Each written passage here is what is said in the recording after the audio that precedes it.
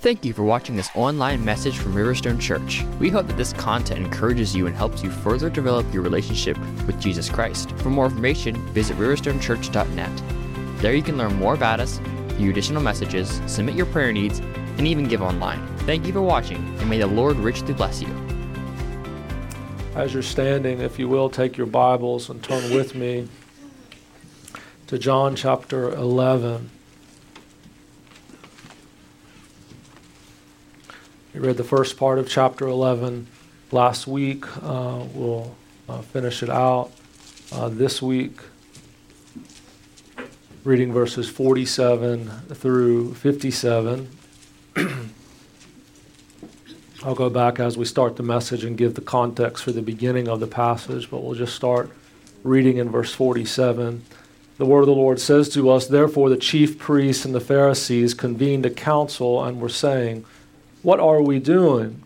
For this man is performing many signs. If we let him go on like this, all men will believe in him, and the Romans will come and take away both our place and our nation.'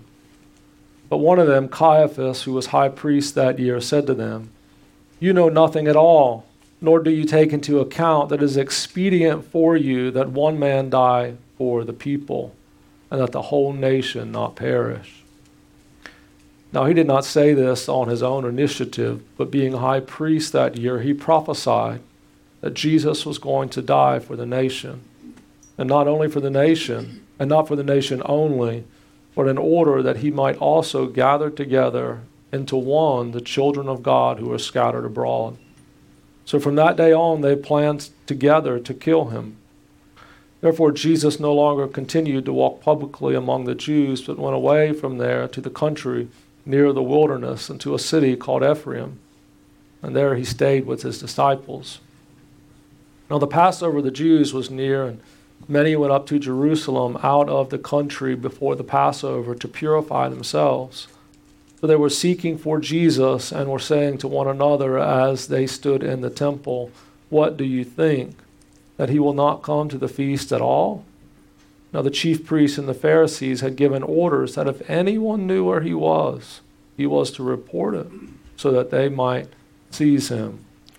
Heavenly Father, we thank you once again for the public reading of Scripture, and we pray your blessings upon the preached word this morning. We're grateful for your kindness and mercy upon us, Lord, and we pray today that through your grace and mercy that you would apply this word to our heart. Thank you, Lord, again for your presence that is here. In the name of Jesus, I pray. Amen. Now, before you're seated, if you will, share a hand of fellowship and greet one another in the name of the Lord. John chapter 11, verses 47 through 57, give us a snapshot of what was going on toward the end of Jesus' life. As I mentioned to you last week, sort of opening up this passage in John, is that this is really 11 and 12 really are transitional moments in John's gospel, kind of from detailing and identifying the ministry that Jesus did at the beginning of his time in ministry, and then the whole rest of the Gospel of John is really dedicated to that last week of Jesus' life, what Jesus was doing. So John has a real keen interest in what was happening and what was going on there at the end to point to Jesus as the Messiah. In chapter 11, we have the death of Lazarus. Lazarus had died, and we talked about last week how Jesus could have done a myriad of things in order to prevent Lazarus from dying. His power was sure that he could have healed him as a sick man. He could have prevented him from dying, but Jesus said it was expedient that Lazarus die. He was glad that Lazarus had died for the sake of those who were looking on. And 4 days after Lazarus' death, Jesus goes to the tomb at that point, raises him from the dead. And this is really what gets Jesus in trouble with the religious leaders. He was already in trouble with the religious leaders, but this is kind of what sealed his fate, that there was now truly a death sentence against the Lord. And we read that happening here in verses 47 through 57. In our day, particularly when we are hearing all this news about the war in Ukraine and what is going on there. We hear about, an election season that's coming up this fall and other things. Our minds can tend to be consumed at times, particularly if you turn on the news or you're reading the newspaper or something along those lines. Your mind can be consumed with the politics of the day. And we wonder, is there a plan in all of that? Is there really something that we can discern in what is going on in our world through all of these political back and forth and the backbiting, some pulling one way, some pulling another way? What is going on? And what I think we see here in verses 47 through 57 is that God is able to work a plan through politics. God is able to work a plan through politics. This situation with regards to Jesus was certainly a political one, and the religious leaders were playing political games. If you want to define politics properly, it's the use of intrigue or strategy in obtaining any position of power or control. And that's exactly what the religious leaders wanted to do. They wanted to maintain their power and control over people. You would think that people who understood the Scriptures, who had read the Scriptures, studied the Scriptures, learned the Scriptures, most of them from very, very young ages, that when Jesus came on the scene, they would begin connecting the dots with the prophetic words that were given and realize that this man is not just someone who is claiming to be someone who is actually nobody, but he truly is someone. He truly is someone who has authority and has power. If we're really to look at the works that he's doing and we see, he's healing the sick, he's opening the blind eyes, he's healing the lame, he's doing all these things that prophecy says that the Messiah is going to do. And now here's someone who is verifiably dead in the tomb, wrapped in grave clothes. The tomb is shut, was dead in the tomb, that he's been called out of the tomb and been raised from the dead. And what do the political leaders want to do except but kill Jesus and kill Lazarus too?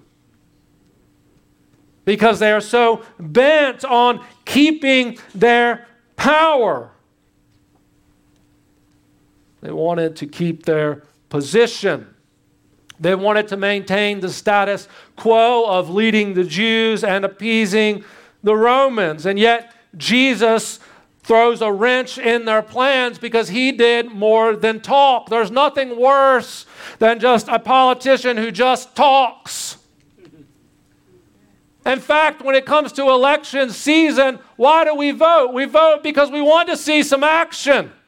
They talk ahead of time and we kind of pull the lever or push the button or however it is that you vote. We do that hoping that talk turns into action in some way according to how we think that these people are going to act. But the Jews were intent on maintaining the status quo, and Jesus indeed threw a wrench in their plans because he did much more than talk. He acted. He was doing what the political leaders could not do themselves. He was advancing the kingdom of God. And the politics of the ruling class were powerless in the face of God's plan. The religious leaders, they desired power for themselves. You see in the Scriptures that they say, what are we doing? What are we doing here? Allowing this guy to do these miracles, these mighty signs that are drawing people after him. The Romans will take away our place and our nation. See, their concern was not what God was doing. Their main concern was what they wanted to happen for their glory and not God's glory. In one of the Gospels, Jesus speaks to the Pharisees and he says, in reference to their belief on him, he says, how can you believe when you are seeking glory from one another and not the glory that comes from from the one and only God.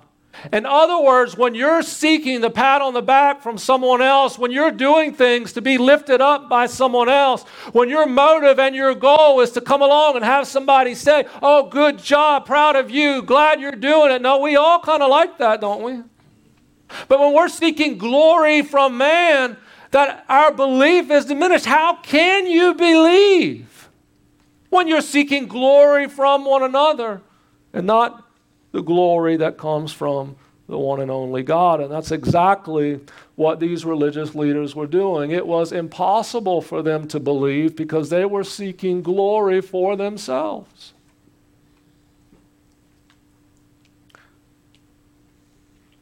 We have to be careful in our life that we are not trying to work against the Lord thinking we know what's best. Oh, this is what we ought to do.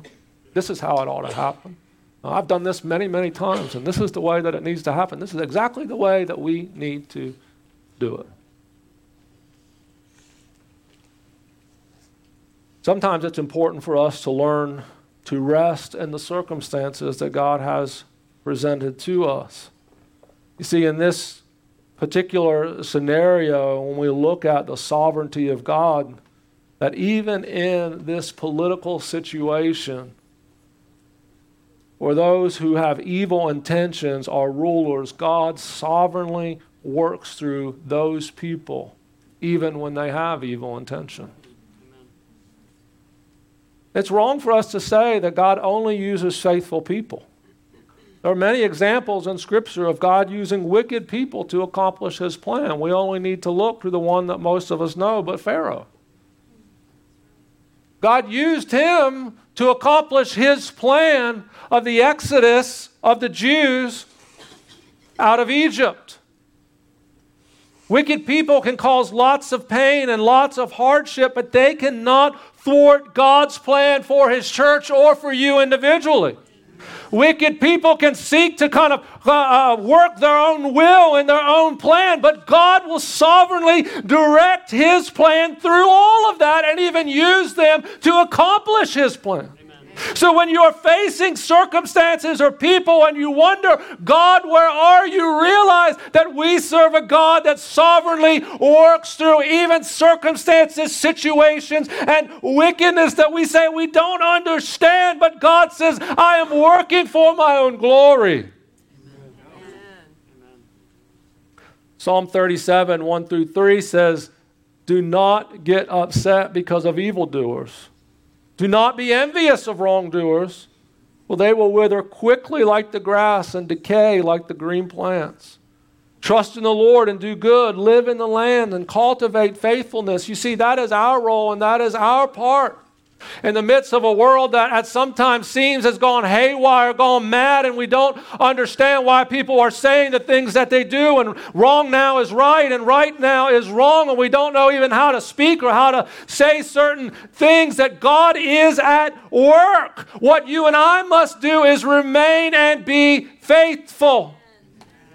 This is why it's important for you and I to know the word of the Lord and to apply it to our life, to study the Scriptures, to show ourselves approved unto God, to know what the word of the Lord says so that we can walk it out faithfully in the face of a world that says, oh no, this is right, this is the way you ought to go, when God's word is saying, no, I want you to walk over here. I want you to be faithful.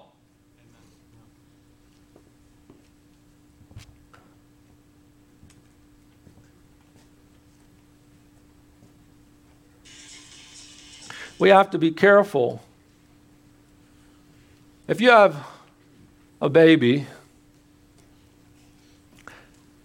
and you're to take that baby, at a certain age, you may do something like in front of that baby, hold the baby, and you may go, not during times of COVID, but you may just hold the baby and go, and what will the baby do in response? You may wave your hand. And what does the baby do in response? They begin to try to wave and mimic.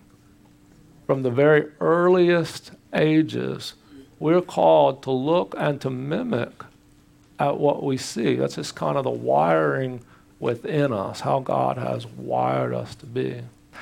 Which is why the little song that says, "Oh, be careful, little eyes, what you see. Oh, be careful, little eyes, what you see. For the Father up above is looking down in love. So be careful, little eyes, what you see." There's a reason for that song.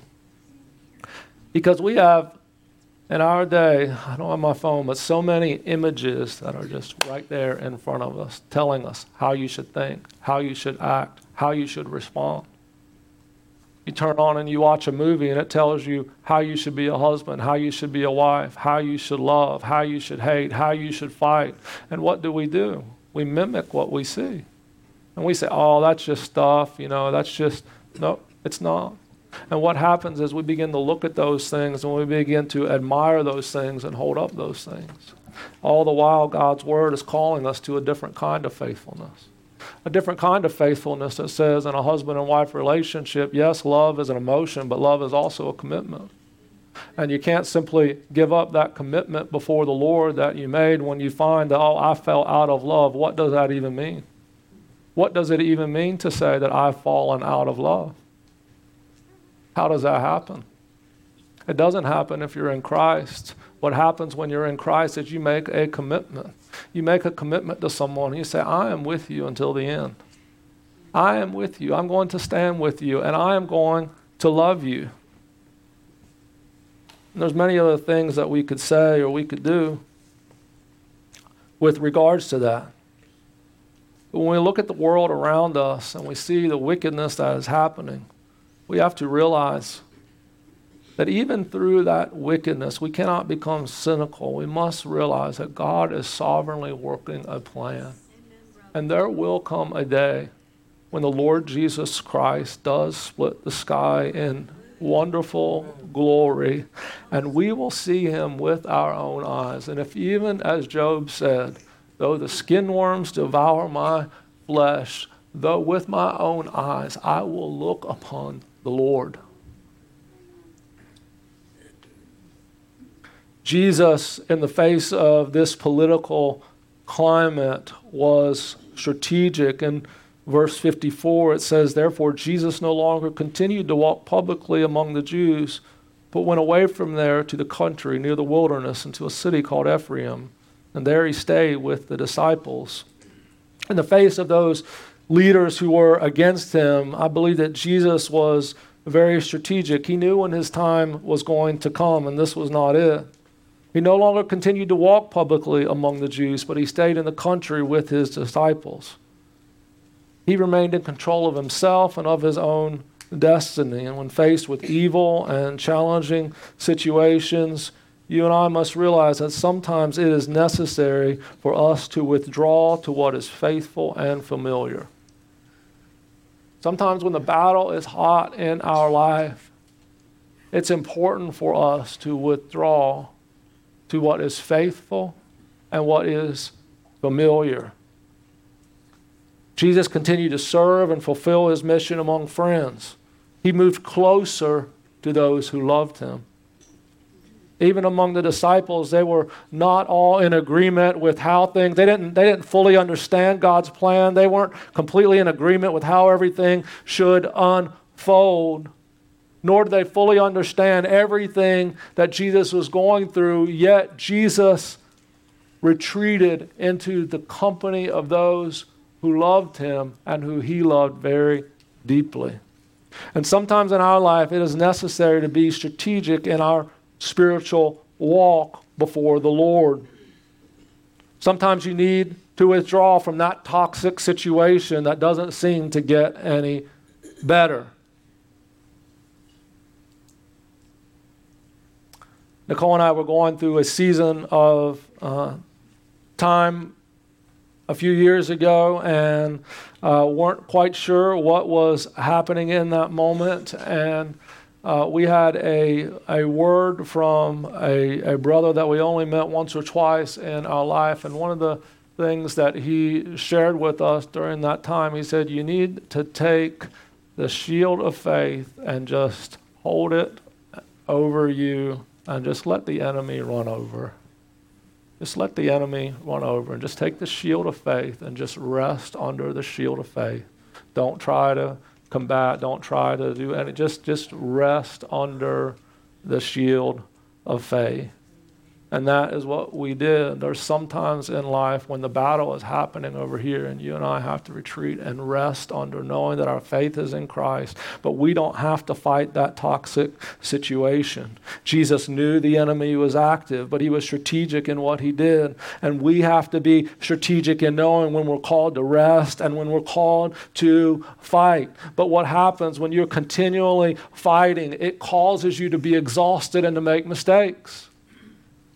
There are times, even we see in the ministry of our Lord, where he drew away and where he rested. Not always, there were times when he would go off and pray by himself, but often he was in the company of other people.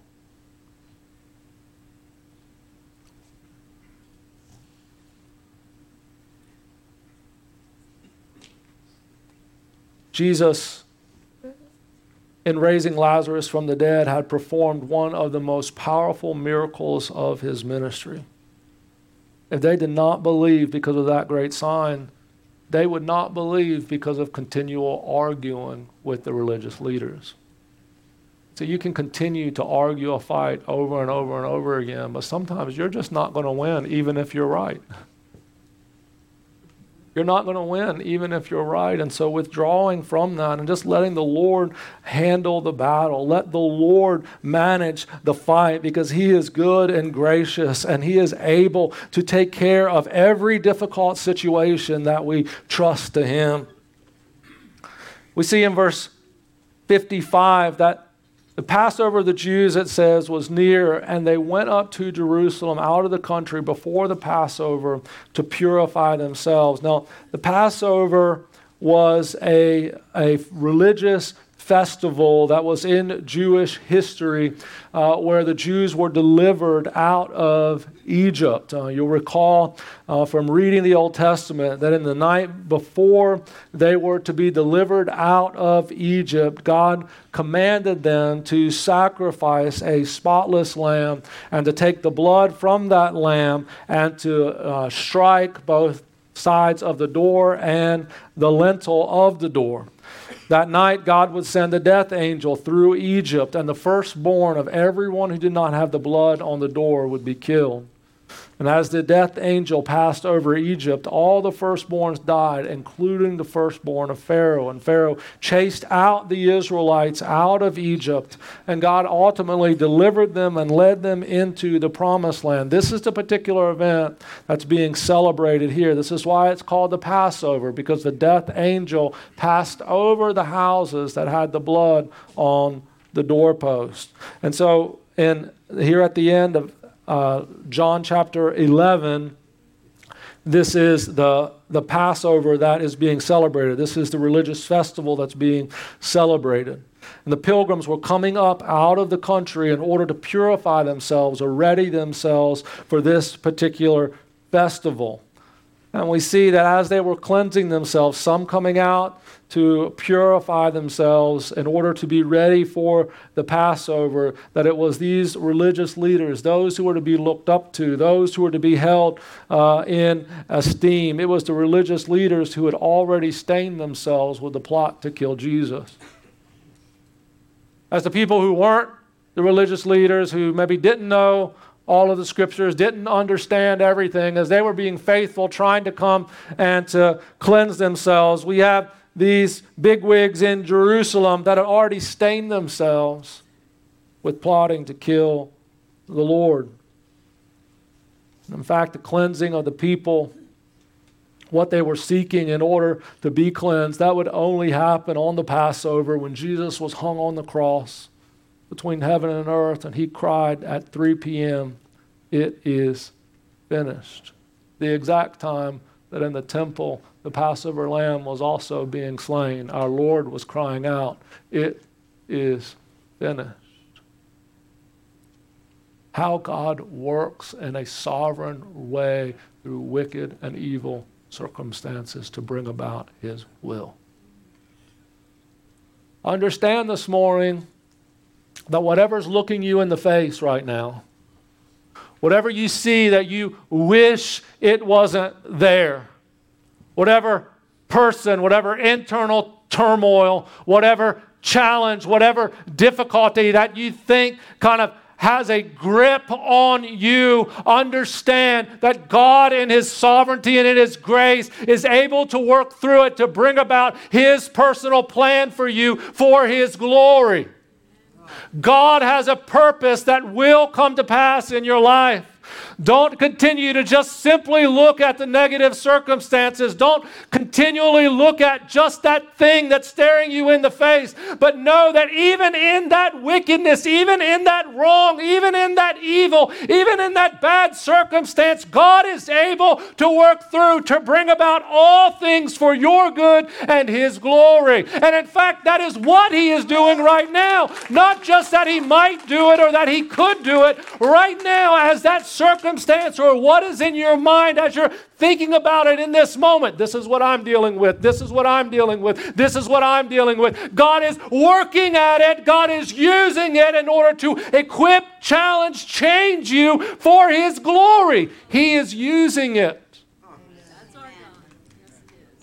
So don't think, as a believer in the Lord Jesus Christ, if you call him by name, if you say he's your Lord, if you say he is your Savior, everything that comes your way, God is able to sovereignly use in order to bring about his plan for your life. And we see this in what we're leading up to and what we're pointing to as we look to the celebration of Easter Sunday. What an entire political, religious system was arrayed against one man. God was still able to work through every step of the way and see his plan come about.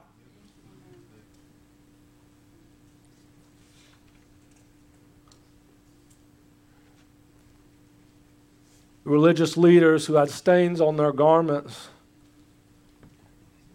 when Jesus hung on the cross, figurative stains for seeking his death, or sacrificing a lamb in the temple that could never satisfy the penalty for sin. And Jesus, outside the city, shed his innocent blood as a once-for-all sacrifice for the cleansing of all mankind. Jesus saw the plan of God through to the end. All of the things that looked like maybe come out of left field or didn't understand, God was still working. God was still moving. God wasn't taking off course. Maybe today you've come to church and you've come to church because you want to feel better about yourself, or you've come out of religious obligation. Or you've come just because you think maybe it's the right thing to do, or maybe you've come because you've lost hope and you don't know where else to go. We all have to wonder on a Sunday morning, why do we come to church? What is our reason and what is our purpose for coming here? I want to come because I want to be in God's presence with God's people. I want to be reassured of God's presence at work in my life, because there's times when my knees get a little wobbly. There's times when I wonder, when I think, and I need God's people to stand around and to encourage and to help. The things that have brought you here, maybe there's sin in your life, maybe you're wrestling with faith in the Lord. Whatever has brought you here this morning, know that God is able to work through that in order to bring you closer to himself. The calling maybe that you have wrestled with, he is here this morning to make that clear. The emotions that you're fighting, he is here to bring peace in your life. That is what the Lord Jesus Christ does. We have hope in this work of God, that he is able to work in your life in a very personal and specific way. No matter what you have walked through. We want to pray this morning. And we're going to ask the Lord to give all of us clarity and peace. to know that what we have walked through in the past, that what we will walk through in the future, that we need not fear, we need not tremble, we need not turn aside, but God is working through it for His glory. If you need prayer this morning, I'm going to invite you to pray. Stand with me. The musicians will come.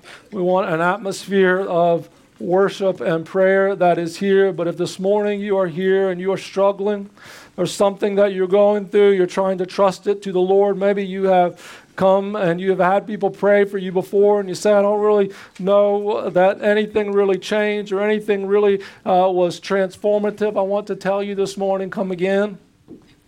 Don't stand in your own sorrow, in your own pain. Don't walk through it alone.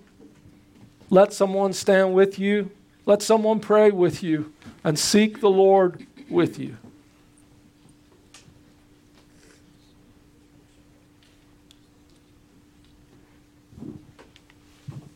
If God worked through the Roman government, the Jewish religious system, God can work through your circumstance this morning. God can sovereignly work through your circumstance and situation to bring good out of what you're facing. And so, Lord, today we commit this time to you. And I pray, Lord, that by your merciful hand that you will work, Lord, and do only what you can do.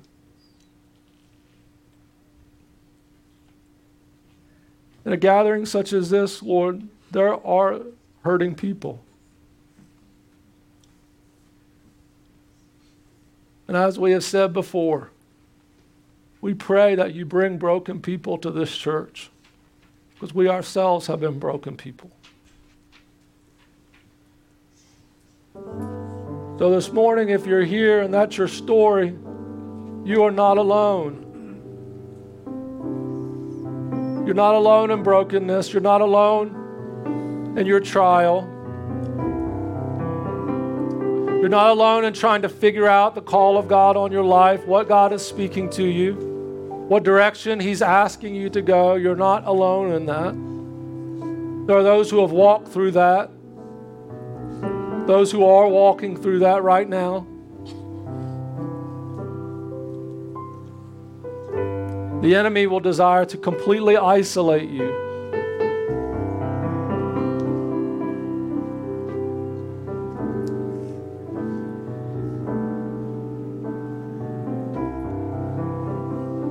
Sometimes it's important to rest among friends. So today I invite you to come. If you're weary, you're burdened, need help, you just need someone to care, to stand with you, come. Let the grace of the Holy Spirit through the ministry of God's people work in your life.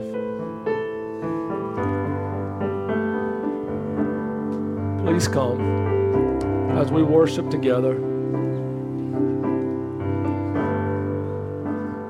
Worthy of every song.